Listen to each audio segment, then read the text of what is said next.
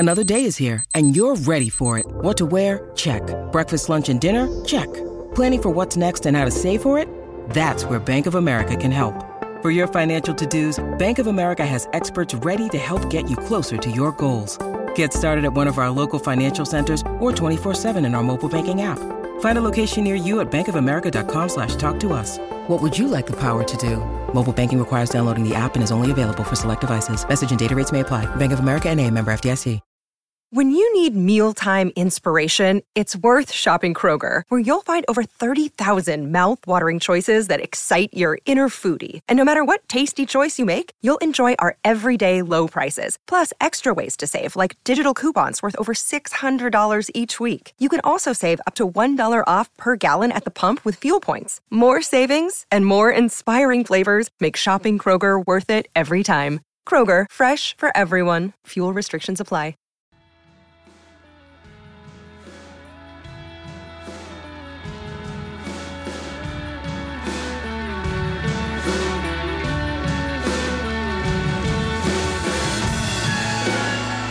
Hello and welcome to the third of our Wiz and Ashes daily podcast. I'm Yaz Rana and with me today is Mark Butcher. Rain meant we didn't see that much play today, but Australia took the initiative in that thrilling 20-minute spell between the two rain delays. Duckett and Crawley fell in the space of three deliveries under the gloomy skies. Mark, it's felt like a totally different game whenever there's been overhead assistance really for the team. It was yesterday morning and then this afternoon, and boy did the Aussies make the best use of those conditions today. Yeah, they sure did. I mean, it's one hell of a test match. So many talking points. So many of the talking points that were right to the forefront in the lead up to it have all kind of reared their heads during the course of the 3 days. And as we stand at the moment, I hesitate to say who I think is in front because clearly batting last is going to be a challenge. However, if England don't have their main spin bowler, whose finger looks an absolute dog's dinner, by the way. I mean, I wonder if not bowling any deliveries with a Duke ball for 2 years and not bowling any more than 2 overs a game once every fortnight might have something to do with that. That looks like it's going to be a major problem. Fingers crossed it's okay because we bowled some magnificent deliveries in that first innings. But the risk was always there that somebody who wasn't particularly match ready for test match cricket might find a problem, and it's a problem he's had before as well. So look, it's at the moment Australia will be hoping to themselves if they can keep England's lead to somewhere around 200. That would be they'd be comfortable with that, all being well with Moeen Ali. If Moeen Ali is unable to bowl, then then you can stretch that up to 250, 300 perhaps. But we're a long way off that yet because this test match has just had everything so far. Yeah, it's amazing how well balanced the game is considering the contrasting styles of play. I mean, I thought this morning was like a really good encapsulation of what makes England so hard to beat under Stokes on such a flat wicket. Khawaja well set, Kerry well set. They still created chances. I think it was 24 for 3 in the 14 overs after Moeen was removed from the attack. There's some especially funky fields. 6 guys catching close in front of square to Khawaja, and there's enough to get him out of his comfort zone. He fell trying to squeeze Robinson through point where there was a massive vacant gap there. And I thought if you gave England I said yesterday that if you gave England at the start of the day, you're going to create 9 chances today, they'd have taken it. They created 15 chances pretty much across 4 sessions out there in the field. And given what the pitch has been like, that's actually some achievement without point of difference in Mark Wood and with a spinner, as you say, who's not played much in the last couple of years. No, I mean, it's incredible. The sort of the attitude of just trying to create chances no matter the cost. And just how discombobulating that can be for batters who are used to playing the game in a completely different way, at a completely different rhythm, is just wonderful to behold. And that's not something we should be surprised about. You mentioned the 15 chances. So Johnny Bairstow catches an absolute blinder to get rid of Marnus Labuschagne, and then bins 3 much more straightforward ones later on. So there's another talking point that comes back to us again.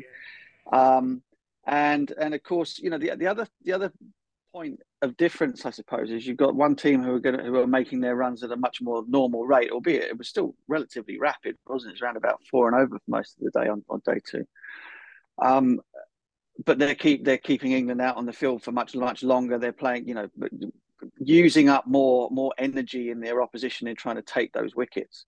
Whereas England, for me, we haven't spoken since the sort of like the direct declaration on day one. I was absolutely flabbergasted by that. I mean, great theatre and all the rest of it. Wonderful, wonderful, wonderful. But how much would England have liked another 50 runs on top of their target as of now, as of right at this minute?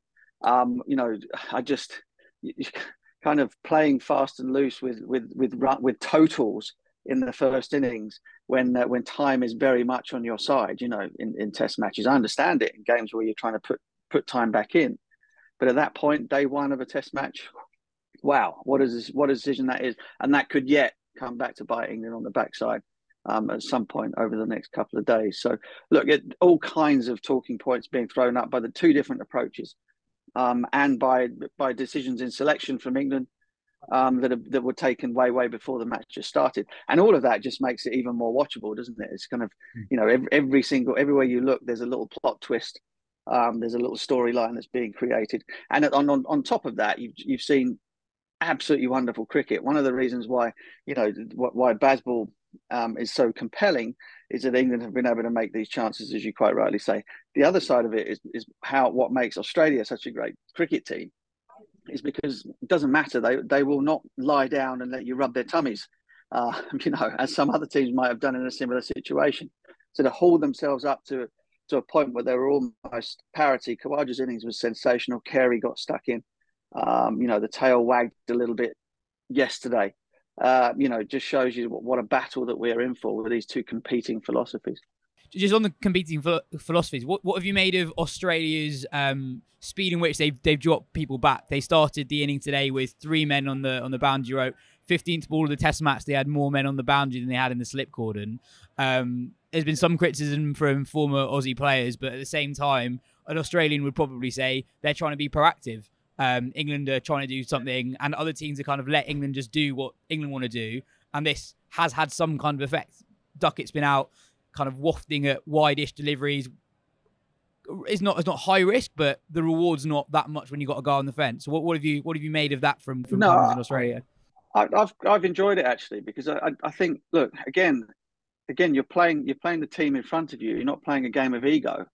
I've suggested in times past in the lead up that Australia could get sucked into sort of like a battle of sort of a slugfest, mine's bigger than yours type thing. But they've actually done the opposite. They've used the sort of Bruce Lee philosophy of using the energy of your opponent to your advantage. And if you don't play that game, and if you do set the fields back, and if you do slow the run scoring down, albeit not by a massive amount, but you do cut off those boundaries, then you're actually doing something that is proactive. It might not be the Australian way. It certainly wasn't the way that they used to do it. But against an opponent that is being so blatant about the way that they're going to go about their batting, why would you just allow them to do that? So I don't mind it. I think it's a competition between a team that is laying all their cards out on the table with the bat. Anyway, England with the ball, no, but with the bat.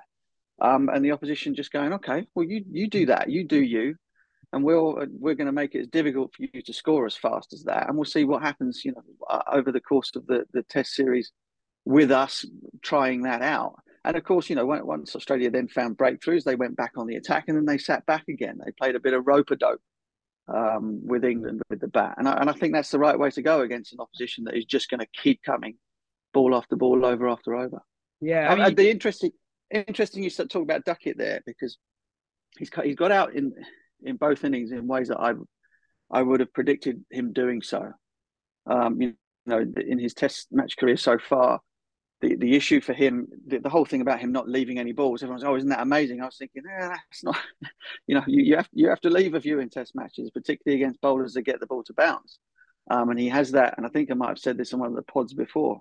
He has a sort of not quite cut, not quite straight batted back foot force shot that he plays a lot, and that's a really dangerous shot to play against high quality pace bowling, because only has to bounce a tiny bit, leave you a tiny bit, and you're in big trouble in the cordon, and that's how it's played out in 2 games. Now he will probably look back at that and try and straighten that out, but that's his nature. That's a real natural thing for him to do. So For him to kind of to go away from that is going to take something out of his game, but it might make him stick around for longer.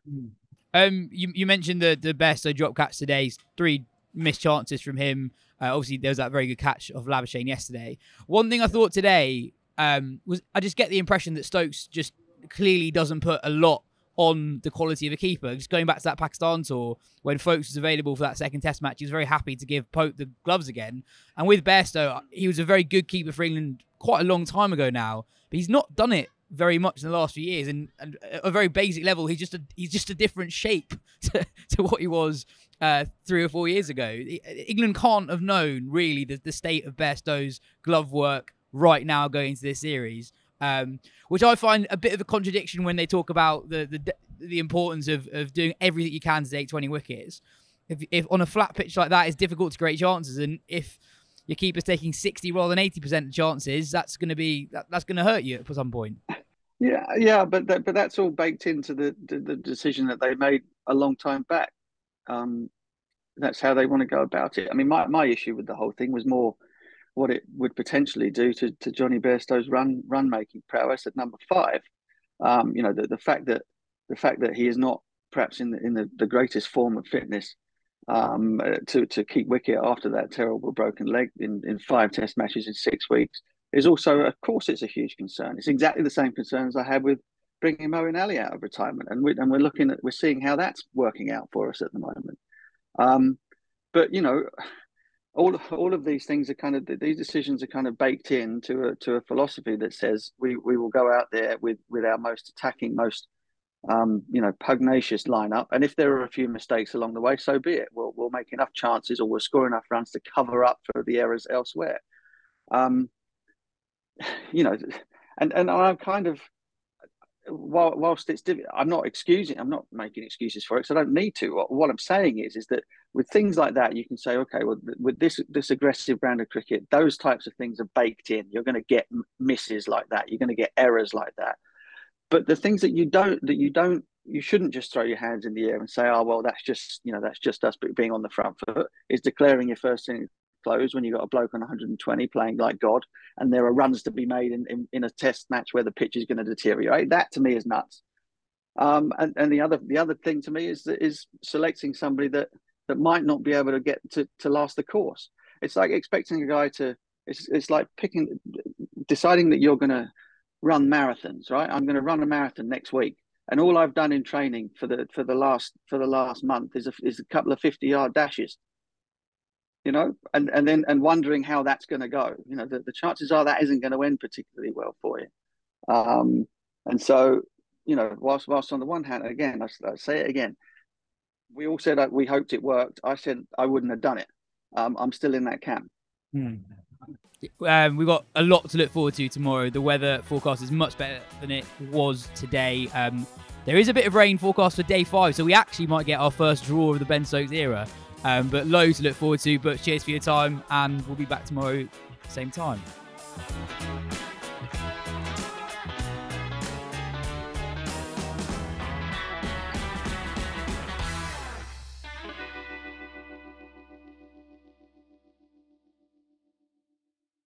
Sports Social Podcast Network.